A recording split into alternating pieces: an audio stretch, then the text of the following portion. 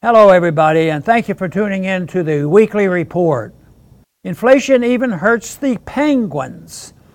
A recent video shows penguins at a Japanese aquarium rejecting the cheap fish the aquarium has substituted for the higher quality fish the penguins are used to receiving. The reason the aquarium switched fish is because rampant inflation has made it impossible for the aquarium to afford the higher quality. The penguins' reaction illustrates the flaw in governments claiming that even if inflation makes it impossible for you or penguins to eat steak or higher quality fish, your quality of life has not been diminished as long as you can afford hamburger or cheap fish. Minimizing the impact of inflation by taking a let the penguins eat lousy fish approach is the basis of the chained CPI that is one of the ways the government underestimates price inflation. According to John Williams of Shadow Government Statistics, the real inflation rate, calculated without the government's modifications, is over 15%. While they continue to underestimate the true rate of price inflation, government officials have been forced to admit at least that price inflation has reached levels not seen in 40 years. This has led the Federal Reserve to raise interest rates.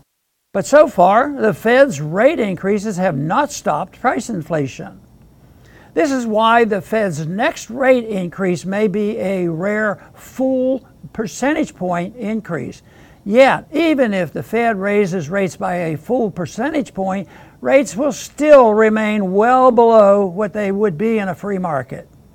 The Fed cannot raise rates anywhere close to market rates because doing so would make it impossible for debt-ridden consumers, businesses, and the federal government to manage their debt.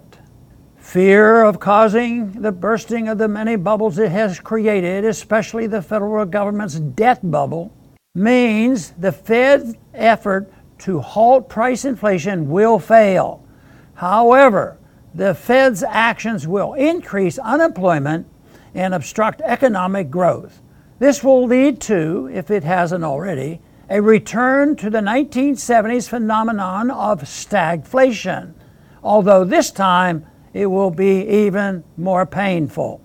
The problem with the Federal Reserve is not that it pursues bad policies.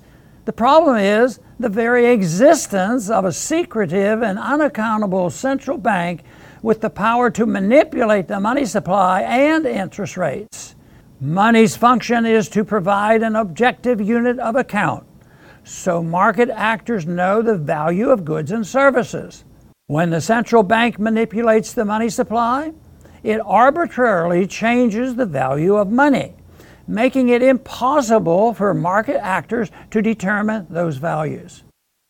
The Fed's manipulation of interest rates also creates economic chaos by distorting the signals sent regarding economic conditions.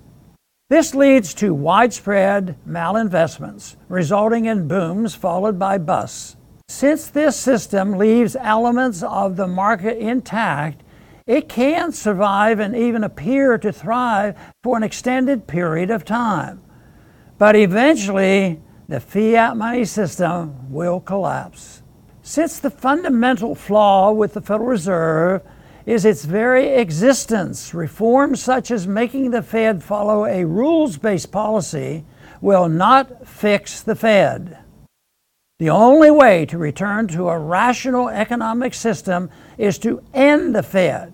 If there is not sufficient support to end the Fed, Congress should still audit the Fed and create competition by repealing the legal tender laws and ending all capital gains taxes on precious metals and cryptocurrencies. Thanks for listening.